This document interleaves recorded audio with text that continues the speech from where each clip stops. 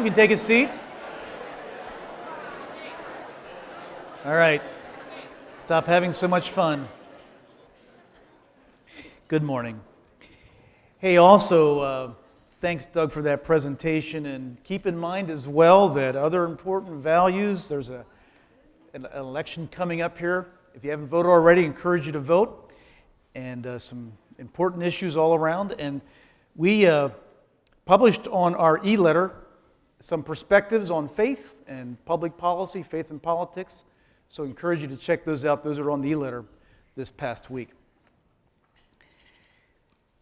Benjamin Franklin is the person known to have first written about daylight savings time. He actually wrote that in a satirical essay. So no one's really sure if he meant it for real, for seriously, but here we are. I wonder with some of you, let's do a little straw poll here this morning. How long it takes you to change the time in your car? Okay? Okay? How long? Less than a week. Less than a week. Okay, all right. Less than a month. Okay? Just wait 6 months. There we go. And it'll be fine in 6 months. Have you heard the endearing Huntington Bank radio ads about the little boy who vows to grow up and change the way banks work? Around the dinner table, he listens to his father's hardships from bank wrongs and says, "When I grow up, I am going to work for a bank and do things right." And so 15 years later, he returns to the family nest. They're sitting around the table, and he tells his mom that, "Mom, because of my work at the bank, there's now interest-free checking and overdraft protection, 24-hour overdraft protection." And his mother you can just picture her lighting up, and she proclaims, "We knew you could do it, Johnny. We knew you could do it." Did you know that there really was a little boy like that? There was.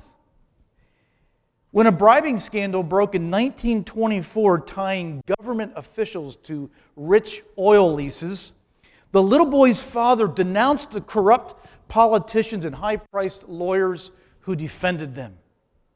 The little 11-year-old boy read the paper for more details and told his mother, "When I get big, I'll be a lawyer they can't bribe." Second story. One day, this same little boy was helping his cousins cut corn for his Uncle Howard. The boys started throwing corn at each other instead of onto the wagon. Uncle Howard gave his two sons a solid whacking. The little boy walked over to his uncle and said, "I was throwing corn too. I'm just as guilty as they are, so you must also punish me."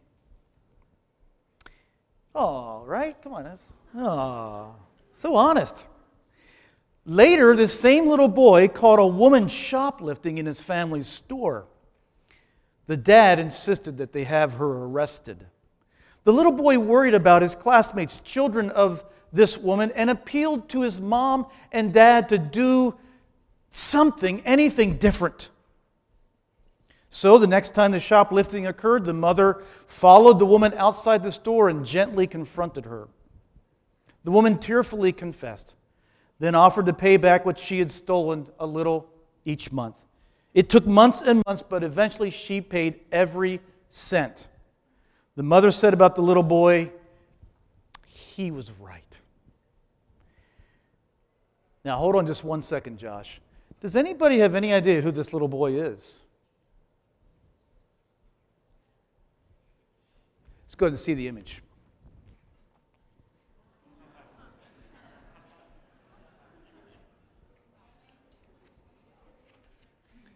Let me fill in a little bit of the background for those of you that are born after 1975. This is Richard Nixon, former President of the United States, 1973 or 4. he resigned in order to prevent impeachment. He was connected to what was then considered the worst government scandal ever, Watergate. Now, ironically, the most sensational scandal prior to Watergate was, guess what? It was the Teapot Dome scandal of 1924. The same one that spurred little 11-year-old Richard to say he would grow up and become an honest lawyer. What happened? What happened? Was he sincere at 11? From grade school to graduate school, his peers implicitly trusted him. But even at that age, you could see some gaps in his character. And noble dreams, as we know, were eventually devoured by an overwhelming desire to succeed. That insatiable drive became a lust inside of Nixon, deep inside of Nixon. It narrowed his vision, it deceived him, it caused him to abandon the honesty that he had so prized as a little boy. He became a slave to his runaway ambition. Now, it's easy for us to sit here today and to judge Nixon and to judge him harshly. But is he alone?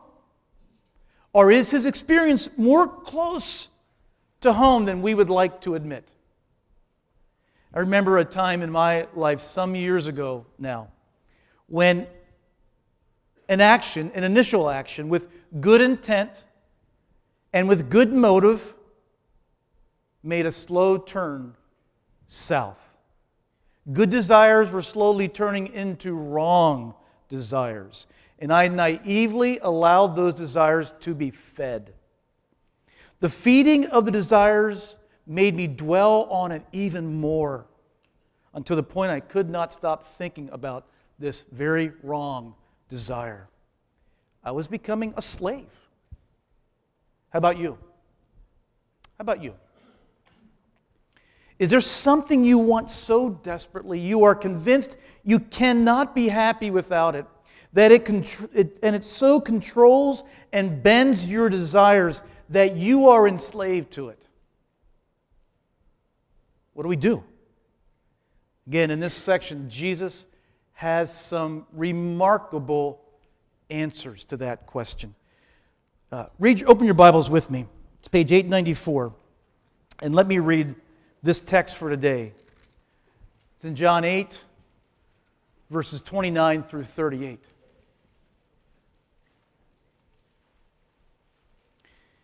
We pick up the discourse here that Mike left last week. Jesus is talking about his relationship to the Father. And in verse 29, he says this, "And he who sent me is with me. He has not left me alone, for I always do the things that are pleasing to him." And as he was saying these things, many believed in him. So Jesus said to the Jews who had believed in him, "If you abide in my word, you truly are my disciples, and you will know the truth."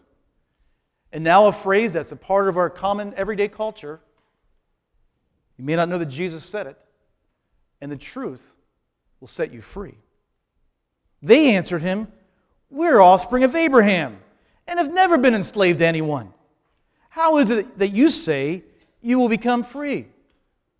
Jesus answered them, "Truly, truly, I say to you, everyone who commits a sin is a slave to sin. And the slave does not remain in the house forever. The Son remains forever. So if the Son sets you free, you will be free indeed. I know that you are offspring of Abraham, yet you seek to kill me because my word finds no place in you. I speak of what I have seen with my Father, and you do what you have heard from your father." There's three things that we see in this passage. We see a condition, we see a surprise, and we see a threat. Let's invite Jesus to speak to us this morning.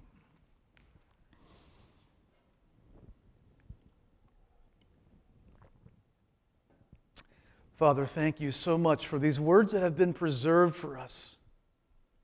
Lord, ancient words, but words that reverberate with such power and relevance in our lives today.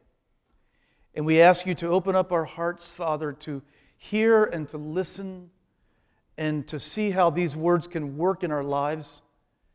And that you'd open us up to be honest and real with you and maybe even with others here about the desires that consume us, the desires that control us, the desires that are changing the people that we're becoming. God, we want to be free, and we want your word to set us free. Lord, I know there's friends here and people here that are struggling with really bad, challenging, difficult things. And they're wrestling with desires and thoughts that are causing their souls to fall apart and disintegrate. And I ask you, great healer, to mend us this morning, to connect this morning your life with our life, your heart with our heart, and to not let us walk out of this place the same. Father, what we want more than anything else is a sense of your presence here. A presence that can surprise us, overwhelm us, amaze us, or stagger us if we will let you out of the small boxes we put you in. Lead us. God, make us open, willing, ready, hungry. You said if we're filled, we'll walk away empty, but if we recognize our poverty, you'll fill us. And through Christ we pray. Amen. Amen. Amen. Okay, a condition, a surprise, a threat. First, a condition. The audience listening to Jesus has come to a certain threshold of belief. But as we saw a few chapters ago, Jesus wants to discourage superficial, bandwagon faith. He is not after appearances. Headlines are not his ultimate goal. Securing genuine belief is, and so he presses here for commitment. And so he gives a condition. And he says, you want to be my disciples? Great. But to be my disciple, you must abide in my word. The word abide means to continue in, remain, endure, or hold fast. Holding fast involves believing first and listening. Believing arrives at a settled conclusion. This is what to believe is to come to a settled conclusion in your mind that indeed these words are divine words, and therefore you give them weight and significance to direct your life. And listening is not a matter of accumulating knowledge so that you can pass some exam. We listen in order to deepen our trust in and to act on His words. We lay down our rights. We lay down our agendas. We follow Him through allowing His words to penetrate every fiber of our being. So, that's number one. There's a condition involved in following Jesus if you want to be His follower. Here's the second thing. We'll spend a little bit more time on this one. There's a surprise here. There's a flat out, we're surprised by this. You know, when we think about Christianity, when we think about religion, we tend to think about restraint. And yet Jesus here offers an upside down, unconventional vision of freedom. We liken freedom to autonomy, doing whatever we please, doing whatever we want. Nobody can tell me what to do. And so if you tell a person to lay down your rights, to surrender their goals, to submit to a truth greater than themselves, that doesn't appear to be the language of freedom, but rather the language of restriction. You're limiting options. You are suspending choices. It was a surprise to us today, and it was a surprise to his audience, who were offended by the claim that they weren't free. Now, of course, the Jews were very often subject to nations, other nations. Here, at this very moment, they are subject to Rome. But they placed a very high premium on freedom. It was hammered into their soul from birth. It was the birthright freedom was the birthright of every Jew. In the law, it was laid down that no Jew, however poor, must ever be sold as a slave. Even in servitude, they retained a fierce spirit of independence. The historian Josephus said of the Jews, they have an inviolable attachment to liberty. And they say God is their only ruler and Lord. So given that, we're not surprised that they were not just a little bit annoyed at the assertion that they were slaves. But look at how Jesus responds to that. He doesn't apologize.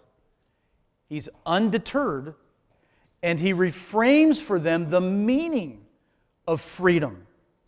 He does this by shifting the location of what enslaves us from a who to a what. They saw freedom strictly in political terms, as most of us do, as most Americans do. But Jesus saw freedom in spiritual terms. It is not Rome that enslaves, he says, but what? It's the human heart. It is sin that enslaves. How? How does sin enslave us? Two things, two ways. First, by controlling us. Sin controls us. Sin narrows our vision. Sin limits our choices when we believe we must have something or someone at all costs. Sin traps us and renders us powerless by creating in us an all-consuming desire. It is a desire that yields great pleasure in its pursuit and in its acquisition. But at the same time, it begins to change who we are and the person that we become. To the degree that something or someone controls us, to that same degree, we are no longer free. So one is it controls us. Two, how does sin enslave us? It enslaves us by corrupting us. For all you IT people out there, which is most of you, think of it this way. Sin is like a computer virus. It corrupts us from within. When a virus corrupts on a hard drive, think about this, it doesn't work in a vacuum, but it preys on something pre-existing, something solid, something constructed with integrity, something made for a specific purpose, and it makes it no longer functional. Sin, in the same way, takes good desires within us and bends them towards self-gratification.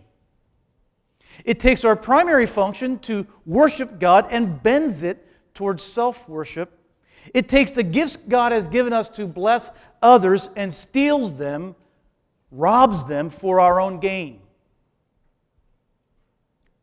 This is how sin makes us slaves. It controls us and it corrupts us. It changes us. Well, let me take just one more step back and briefly answer this question, because you might be asking, well, what really is sin? What is sin itself? Very briefly, sin is this. It's finding our identity. It's basing the purpose of our lives on something other than God. It is desiring something more than Jesus. It is taking a good thing and making it an ultimate thing. It is the breaking of the greatest commandment, which is to love God first and to love God wholeheartedly. And if you break the second commandment or the fifth commandment or the 10th commandment or the 251st commandment, they are all derived from the first. You break the fifth by beginning to break the first itself. And so the corruption of our spiritual hardwiring creates what we can call soul disintegration. We lose touch with who we are. And it causes spiritual death, and it cuts us off from God. We become tone deaf spiritually. Clouded by consuming desires, we abandon common sense priorities. The order of our life turns into chaos and a pattern of self-destruction, and many times some kind of addiction begins. Either addiction to something or just flat-out apathy. And if nothing steps in the way, this ultimately leads to hell, an inseparable chasm from God and His goodness. Friends, this is Soul Anatomy 101. Soul Anatomy 101. It was that way in Jesus' day. It is the same way today. I remember a few years ago counseling a young man, a sweet, precious young man. Really loved this guy dearly. He's no longer a part of this body. He is a man with a sweet temperament, a very self-aware, very sensitive, and very much struggling to want to do right, and very passionate about being holy, and wanting his life to conform to what Jesus wants.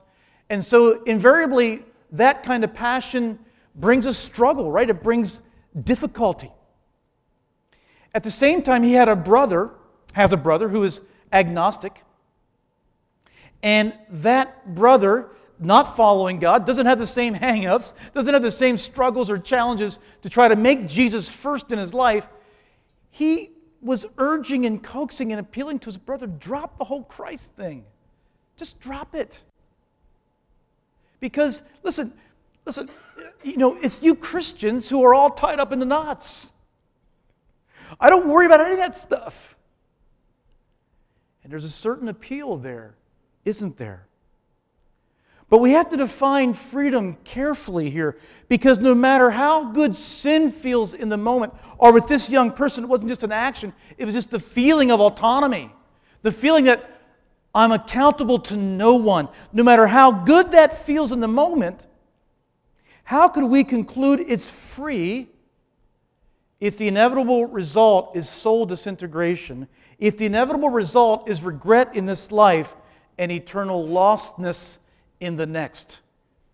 Surely that can't fit anybody's definition of freedom. And so we asked, how does sin enslave? It enslaves by controlling and enslaves by corrupting. And what is the surprise? Again, look at the text. The truth, which I thought the truth was going to make me not free, actually is the truth that will set you free. It's the truth that will align your heart to God so that you know what your purpose and function is. And when you operate with your purpose and your function, you will experience what freedom truly is. You have to have, for freedom, you must have a desire for something, you must have the ability to do it, and you must have the opportunity to do it. And if we stick with our definition, it must lead to the best possible outcome.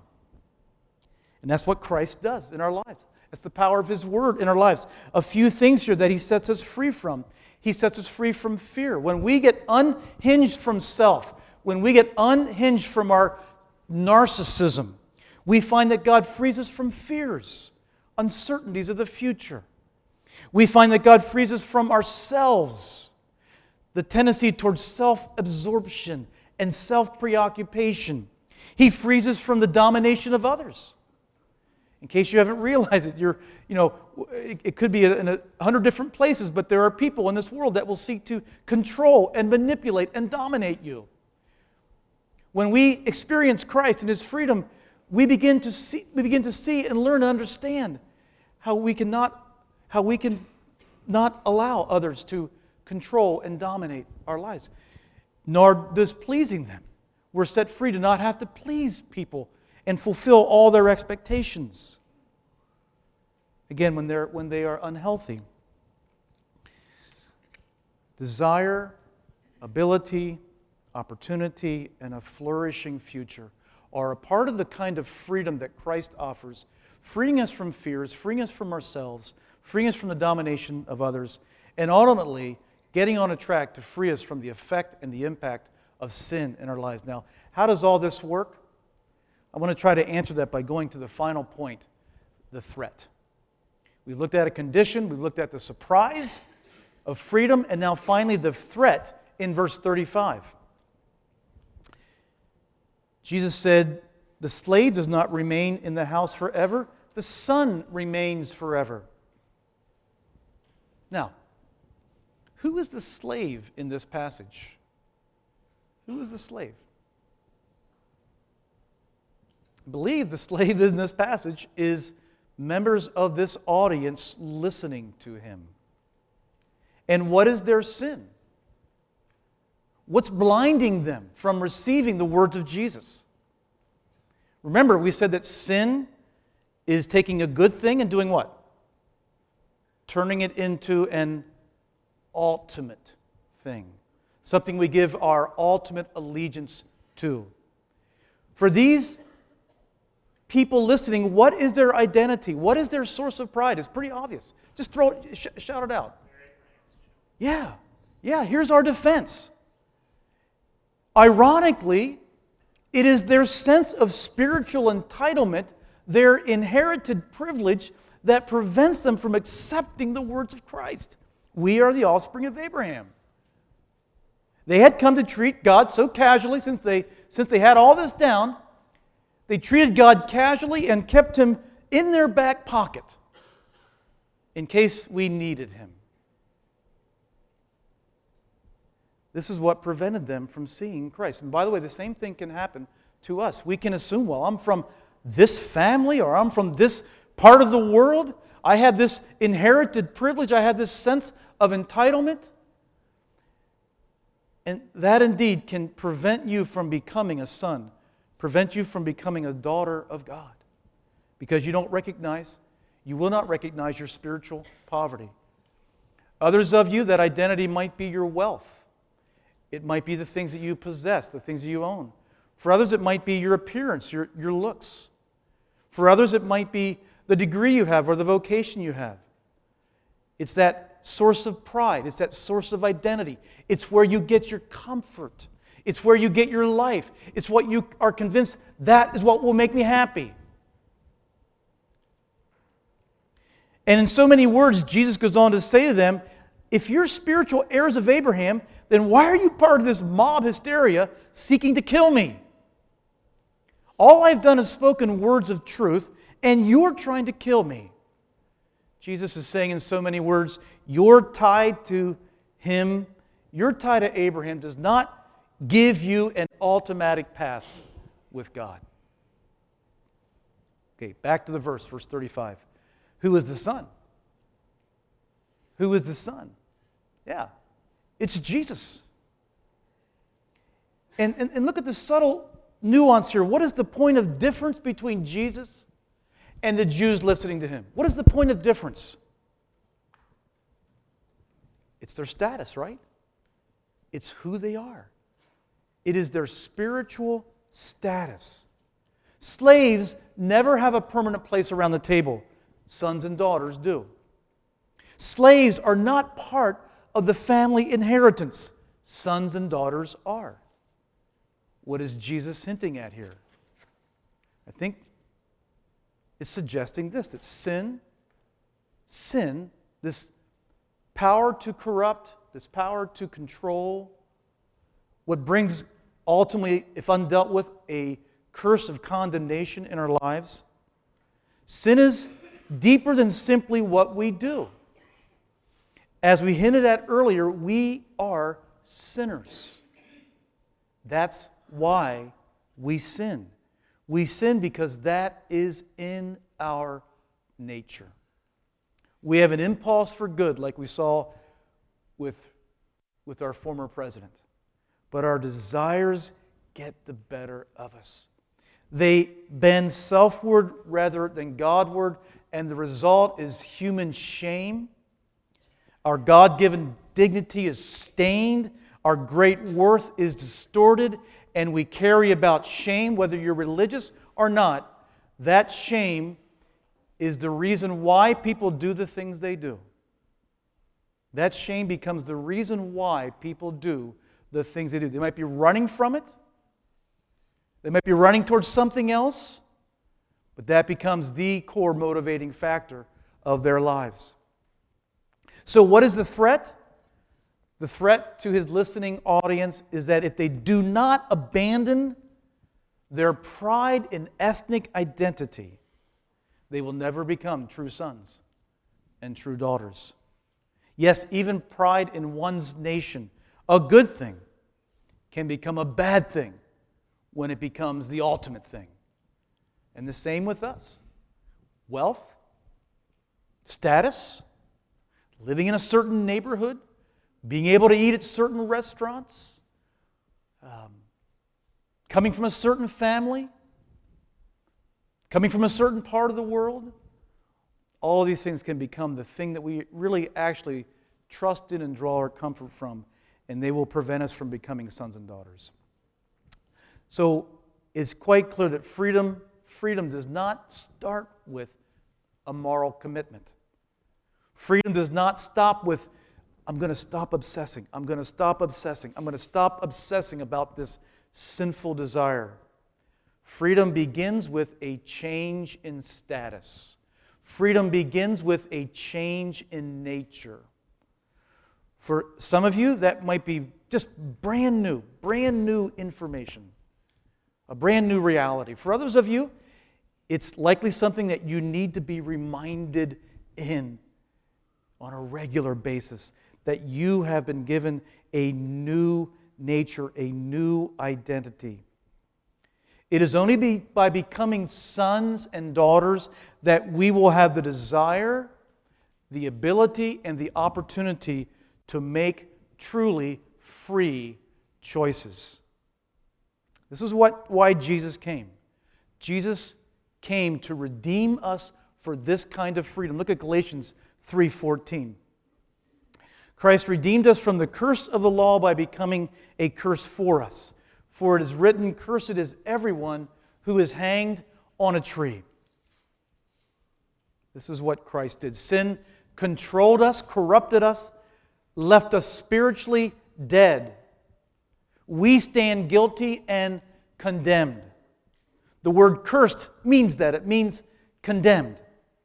Jesus became condemned for us. As the law prescribed, He hung on a tree for us, and that's what built the bridge in that inseparable chasm that I mentioned earlier. That's what connects us, if we believe, with the Father. And secondly, He gives us a new nature, a brand new identity. And catch this, that new nature can empower us, it can reorient us to see the absolute treasure, worth, and beauty of Jesus, and to see why He is more desirable than anything or anyone else. That's how change. That's what can break open the attachment that you carry to a thing or to a person that you obsess about. It is seeing the absolute treasure, worth, and beauty of Jesus. That's what will break that attachment, that obsession, that addiction, the beginning of it. It is a vision of relating to Him that breaks us from these desires. It is a vision of Him that begins to align us with our true purpose and our true function.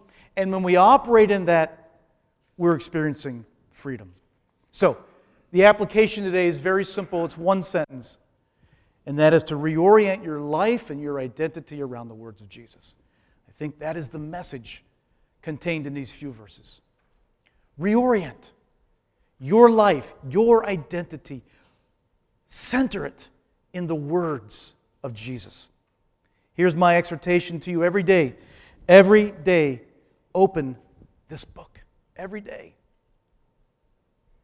And invite His words of freedom to speak to you. Moving your most heartfelt attachment from things to Him. Let those words move you. Don't read them sterilely. Let them move you into an active, ongoing, everyday conversation with Jesus. Talk back to Him. He's talking to you. Talk back. I don't mean that in a disrespectful way. I mean just converse back with Him. He's talking to you. He's trying to. And so as you read, pray over what you're reading.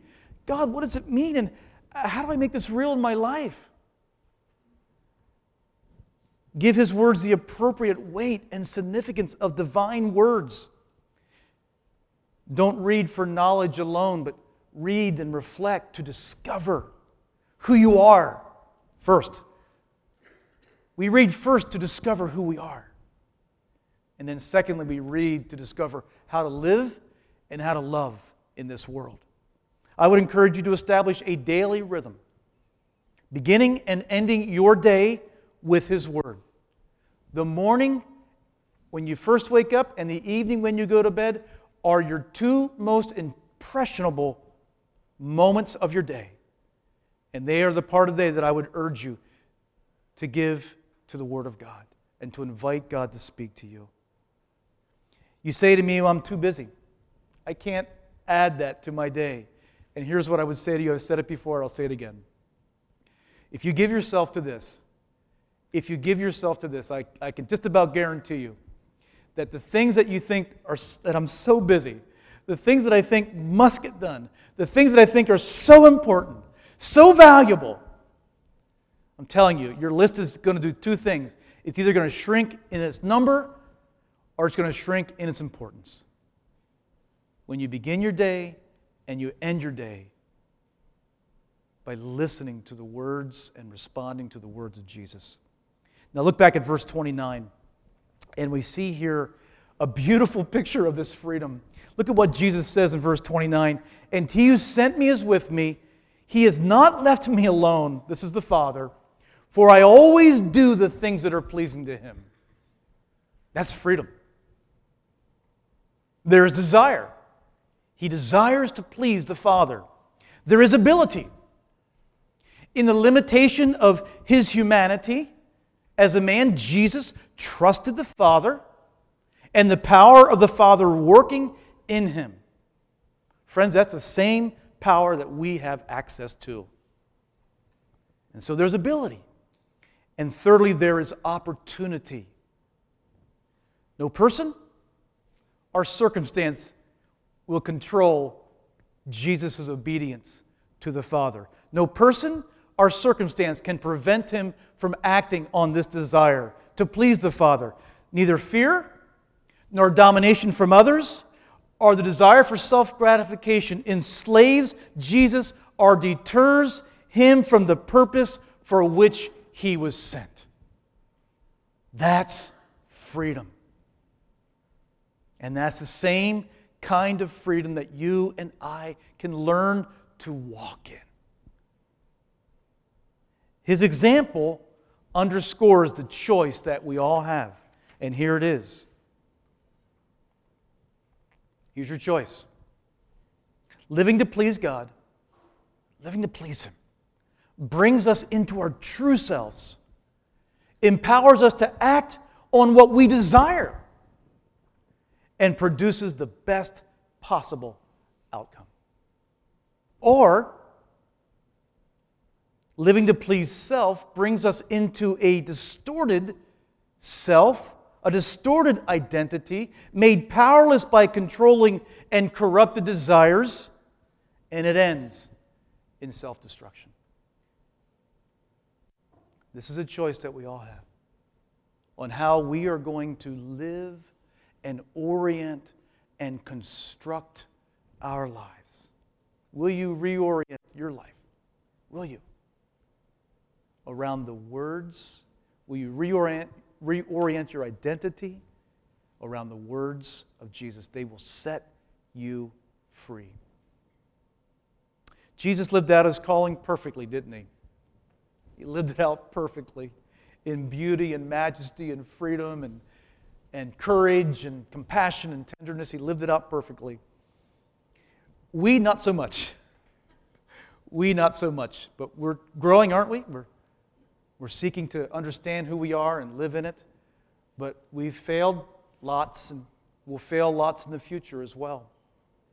But because He lived it perfectly, it's why He was recognized by God His Father as a worthy substitute to die for our unworthiness, our perfections. It's why on the first Sunday of every month, we seek to see Jesus afresh through the bread and through the cup. And through these two symbols, we remember His life, His death, His resurrection, His ascension, and His enthronement as a king. Ushers, you can begin to make your way up here, and band, begin to make your way up here. And actually, you can begin. Yeah, you can begin to release people. You'll be released here by our friends, and as you come up to receive the cup and the bread, take them back to your seats. Hold on to them. We'll take them together. If you are not yet a follower of Jesus, we invite you to observe what takes place here. This indeed is a holy moment. But we'd ask you to not yet take the bread and the cup. For by taking them, you are saying that you have asked Christ into your life. By taking the bread and cup, you're saying that my life is sustained by the bread of Christ, the food of Christ. Conversely, if this is the day, the glorious day that you want to receive Jesus, to believe in Him, if you want to begin to embark on that pathway to freedom, then by all means, let this be the glorious first day of your participation in taking the bread and in taking the cup.